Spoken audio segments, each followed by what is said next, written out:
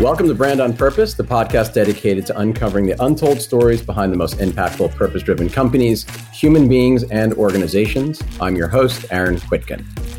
Living an active lifestyle can now impact more lives than just your own. Our guest today, Charity Miles founder Gene Gurkoff, developed an app that enables people to turn their physical activity into money for charity. For every mile of movement recorded, users earn money from corporate sponsors for a charity of their choice. Charity Miles supports more than 40 nonprofit organizations, including the ASPCA, Habitat for Humanity, St. Jude's Children's Hospital, UNICEF Save the Children, and the Wounded Warrior Project. Whether you prefer to walk, like Gene is doing right now on our live recording, run, or bike, Charity Miles is free to use and creates an impactful way to track your fitness. And I'm proud to say that a few weeks ago, I just signed up. Gene, welcome to Brand on Purpose. Thank you, Aaron. Welcome to Charity Miles. I'm glad that you signed up. I'm psyched. I love it. And, off air, I was just telling you that I kind of fanboyed you and Charity Miles off of the great social networking tool, LinkedIn. And I'm like, I got to have this guy in my podcast. This is awesome. And I can't believe I hadn't heard of it. So my job is to help evangelize Charity Miles and you and everything you're doing to make sure more and more people walk for charity and run for charity and move for charity. So let's just start in the way back. Well, compared to me, you're a very young man, but my notes here say that you actually, like a lot of people, wanted to be a lawyer, or you were a lawyer. You actually were a practicing attorney. And now it sounds like one's an attorney, O's an attorney, but you are a recovering practicing attorney. Why the switch? That's right. And it looks like you made the switch about 10, 11 years ago to launch Charity Miles. Well, that's right. I was a lawyer. And when I was in law school, I started to run marathons to raise money for Parkinson's disease in honor of my grandfather who had Parkinson's. My grandfather was a lawyer. I'm very fortunate to have a lot of really great role models, and my grandfather was chief amongst them. So I always, wanted to follow in his footsteps, become a lawyer, and then go into business like he did. I also was really interested in technology, and I had made another app that failed on the side. And I don't know, a whole bunch of things kind of came together in this moment when the iPhone kind of was just really new, where I thought if I could get all the people like me on one side of the phone together, then companies would want to be on the other side of the phone and sponsor us, and we could all become sponsored athletes for the charities that we care about. So it was kind of a whole big mix of soup that I still haven't figured out a concise way of telling that story of how I came up with it, but it was kind of a thunderbolt moment. I would say that's very concise. And I guess that thunderbolt moment somehow led you, and now I understand the connection with your grandfather, to partner with Michael J. Fox Foundation. So I'm sure that you had no fear and all sorts of courage, and you just kind of reached out to them and hustled. But I think that sounds like it's a critical part of this founder's story. Yeah, so that's kind of part of that soup that I mentioned that I don't really have the concise way of weaving it all together. But so when I was in law school, this is going back, I'm not that much younger than you. 2002, I ran my first marathon, and I was doing it to raise money for Parkinson's, like I said, and I was doing it for the Parkinson's Disease Foundation because that's who we supported. My grandfather was involved there. And I started to see all these other charity teams, for MS and cancer and different things. And I thought we should have one for Parkinson's. And at the time, it wasn't really that popular of a thing. So I asked the Parkinson's Disease Foundation if they wanted to do it, and they didn't want to do it. And then my grandfather's friend was involved with Michael J. Fox, so he introduced me to Michael J. Fox and the co-founder, Debbie Brooks, the CEO of the Fox Foundation, Debbie Brooks. And I said, do you want to do Team Fox? And they didn't want to do it either. But I just graduated law school, and I was starting to practice at a firm in New York called Skadden, which is a really big firm. And they needed legal work done. So they asked me if I would do some pro bono legal work with them, and Skadden let me do that. So I started to do legal work with them. I did their office leases and a whole bunch of other stuff. And over the course of the year, kind of started Team Fox, me and some other people. We were kind of the founding members of what became Team Fox. And now Team Fox is one of the top peer-to-peer grassroots fundraising organizations in the world, raised over $10 million a year.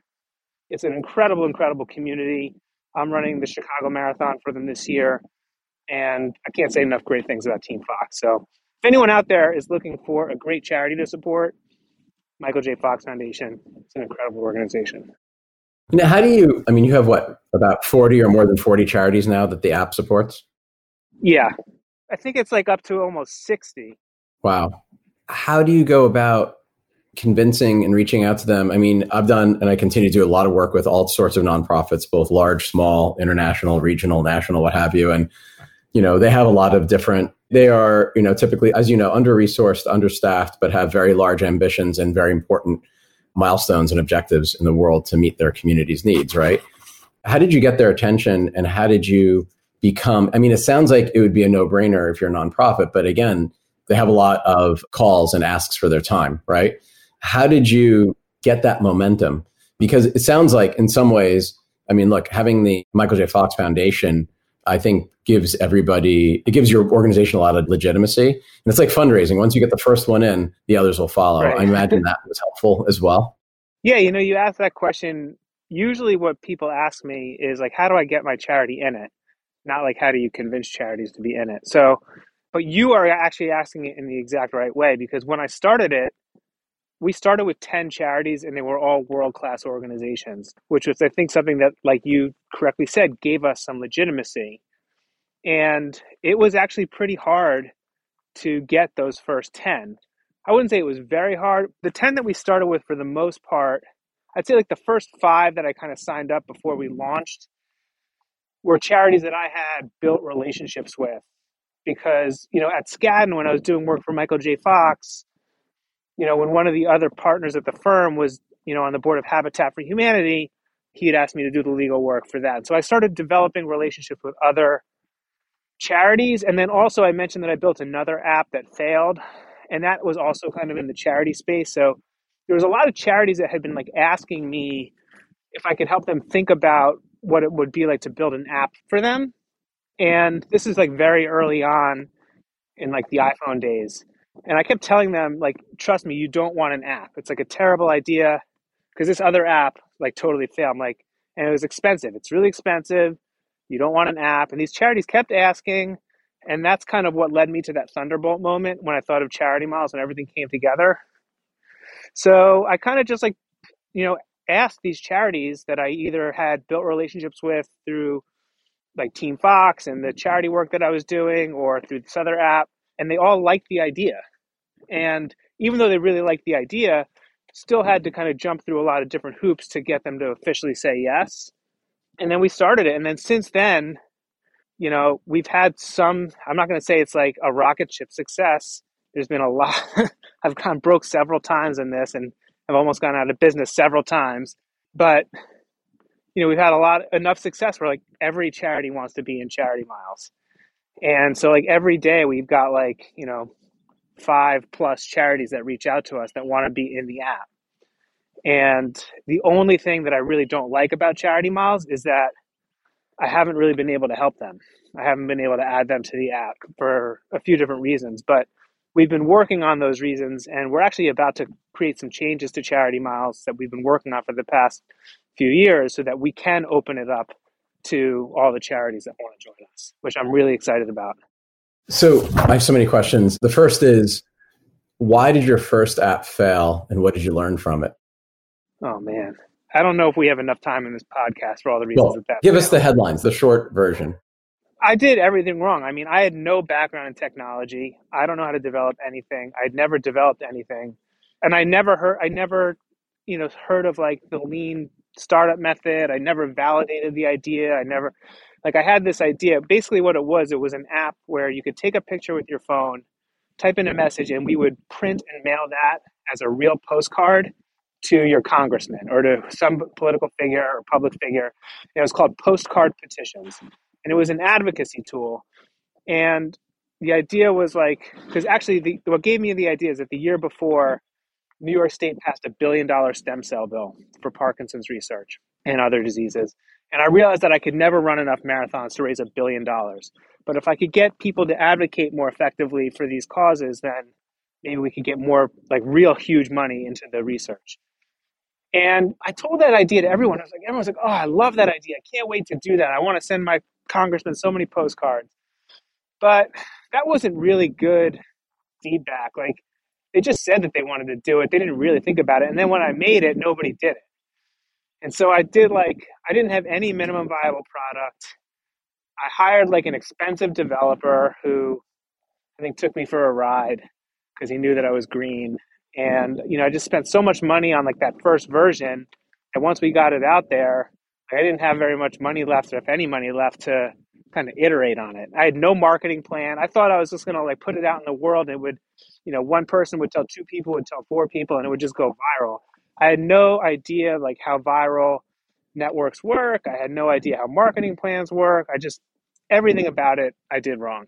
And I'd like to say that I learned all those lessons for Charity Miles, but I didn't. Don't you think you're being a little hard on yourself? I mean, this is what, 2008, 2009?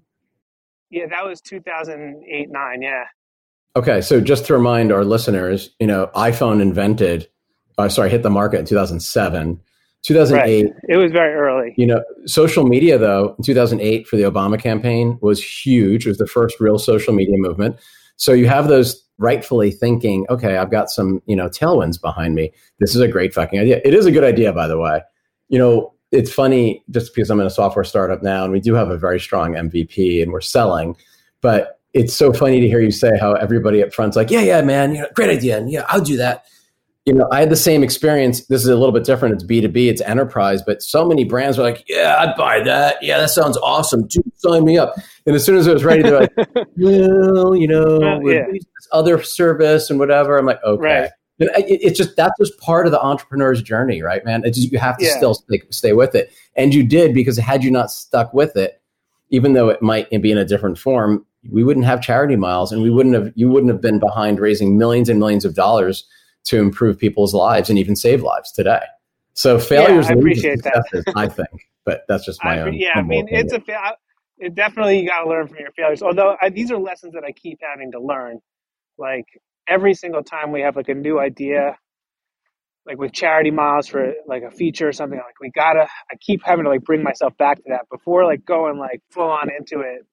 Got to really test it out and try to invalidate it as much as possible before you go too big on it. So I keep having to like remember these lessons. I've learned them many times. I have to relearn them many times. Let's talk about going big for a second. I don't think enough people fully embrace or understand, unless you're in kind of like the running or the kind of participant sport world, how much and how many millions, hundreds of millions of dollars athletes like us, everyday athletes like us raise. And even non-athletes, people who just move, raise for charities. It is astonishing, and it does not get enough attention. It is pretty cool, and it's a really interesting phenomenon that I haven't really figured out. I'm really interested in like understanding it, because you don't see that phenomenon in hardly anything else. Like everybody's like, I love to ski. I've never said, hey, I'm going skiing this weekend. Would you sponsor me for Parkinson's? Right? Right. Actually, I just came back from a conference in Atlanta called the Peer-to-Peer Fundraising Forum, which is all about peer-to-peer fundraising.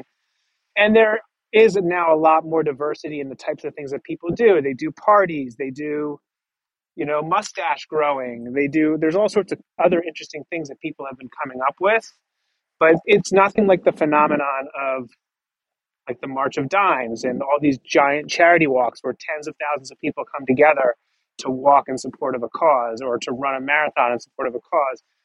And it is a non sequitur, because instead of saying, hey, I really care about Parkinson's, my grandfather has it, and I want to help fund a cure for Parkinson's disease, would you make a donation to the Michael J. Fox Foundation? I'm out there saying, hey, I'm running a marathon. Would you make a donation for Parkinson's research?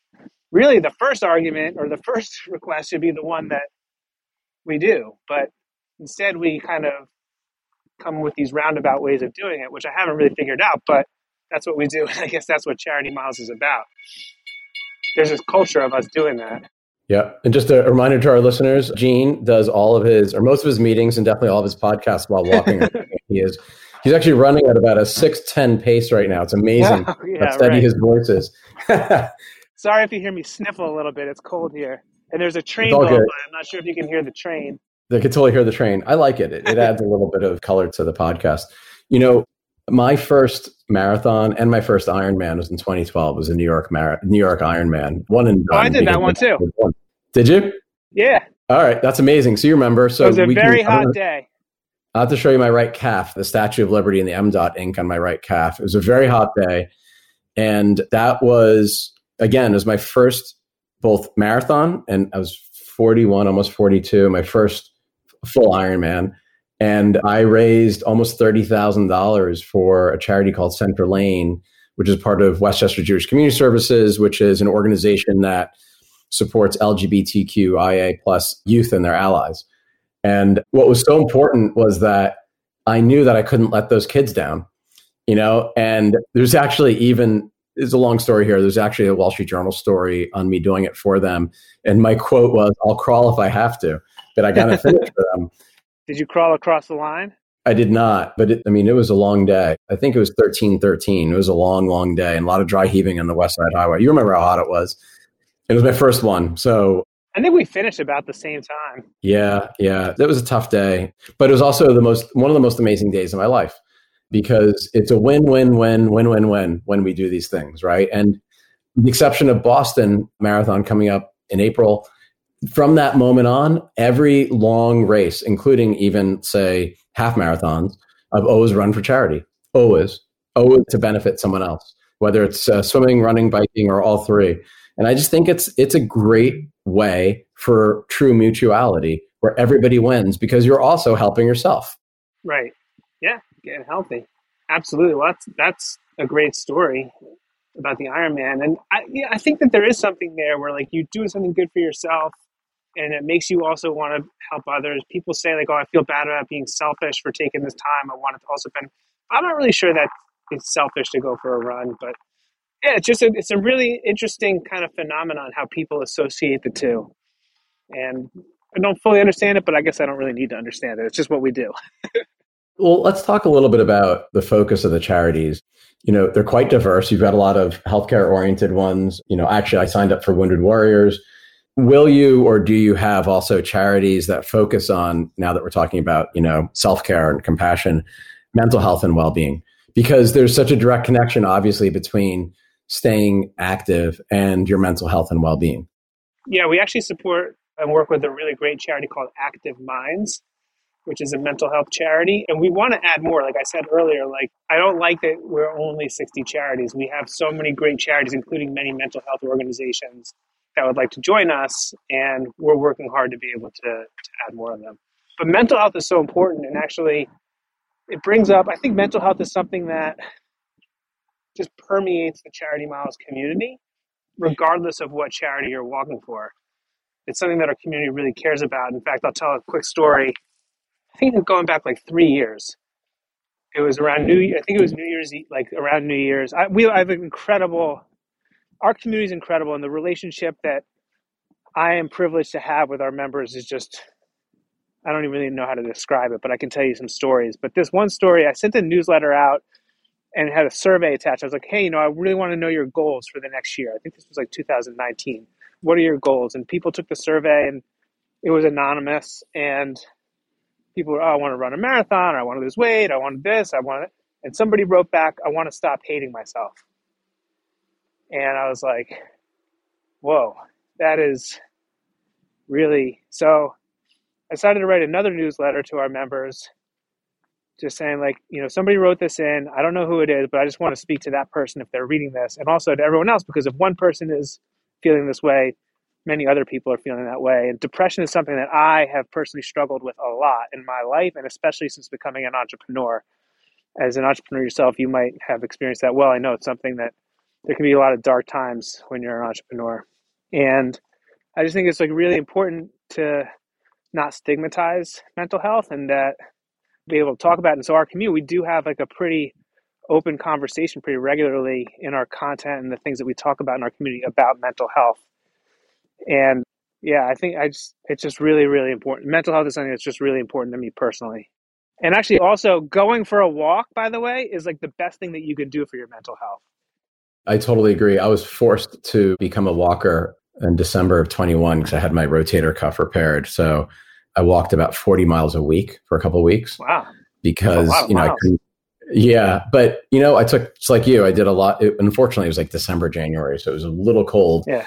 But, I couldn't have the kind of up and down and pounding from running yet. But I did a lot of calls, but a lot of thinking. And, as you know, walking also conditions your body differently than running. And you actually need both to stay injury free and healthy. So yeah, I'm a huge fan of the walking. I'm not the fastest walker though, I will say. I don't know why. I like to be slow with I like to take my time. My wife is always telling me to walk faster. But I'm actually making a new app. So we work with, this is interesting. So we have something in Charity Miles called our Employee Empowerment Program, which is something that allows companies to sponsor their employees for charity. And so we've worked with, I think, close to 1,000 companies by now of just doing these employee engagement initiatives. And in doing that, we see how all these different ways that companies are trying to promote walking amongst their employees, and how like people, especially now, just have Zoom fatigue where they sit and they just do Zoom after meeting, Zoom meeting, Zoom meeting, Zoom meeting, and they just sit at their desk all day and they never move anywhere. So I'm actually making a new app called Walking Meetings, which is all to facilitate exactly what I'm doing now, taking your meeting out on a walk when you can. You obviously can't, not every meeting is going to be a good meeting to walk in, but to help facilitate and encourage people to take their meetings out on a walk like I'm doing now. Because really going for a walk, it's obviously important for your physical health, but for your mental health, I just think that there's almost nothing better. It's so funny. In our software company, we actually pitched a guy and won his business. And every time we spoke to him, he actually walks on a treadmill all day. He does all of his calls and even his emails. It's just very slow, but he's got it all set up where it's one of those walking desk, stand-up desk treadmills. And it's super impressive. That's like 8 hours a day or longer. It's incredible. It's absolutely incredible. Might as well. Yeah, yeah. So first of all, how many employees do you guys have now? We're 5 people, small but mighty. Okay. 5 doing the work of 50, I'm sure. Yeah. Are you a nonprofit? We are structured as a for-profit company. Okay. Like a public benefit corporation, or? It's not legally a public benefit corporation, but it's essentially like the same as a B Corp. Because we basically, I guess we're structured as a for-profit corporation. We haven't really made a profit yet. But we support all the charities. And it's actually one of the reasons that we're structured as a for-profit corporation, on top of the fact that I want to make a profit one day, is that it's the money that companies give us oftentimes isn't charitable money. It's money that's meant for a business purpose, whether that's for advertising and so it's actually more tax efficient for them to treat it as a business expense than as a charitable donation.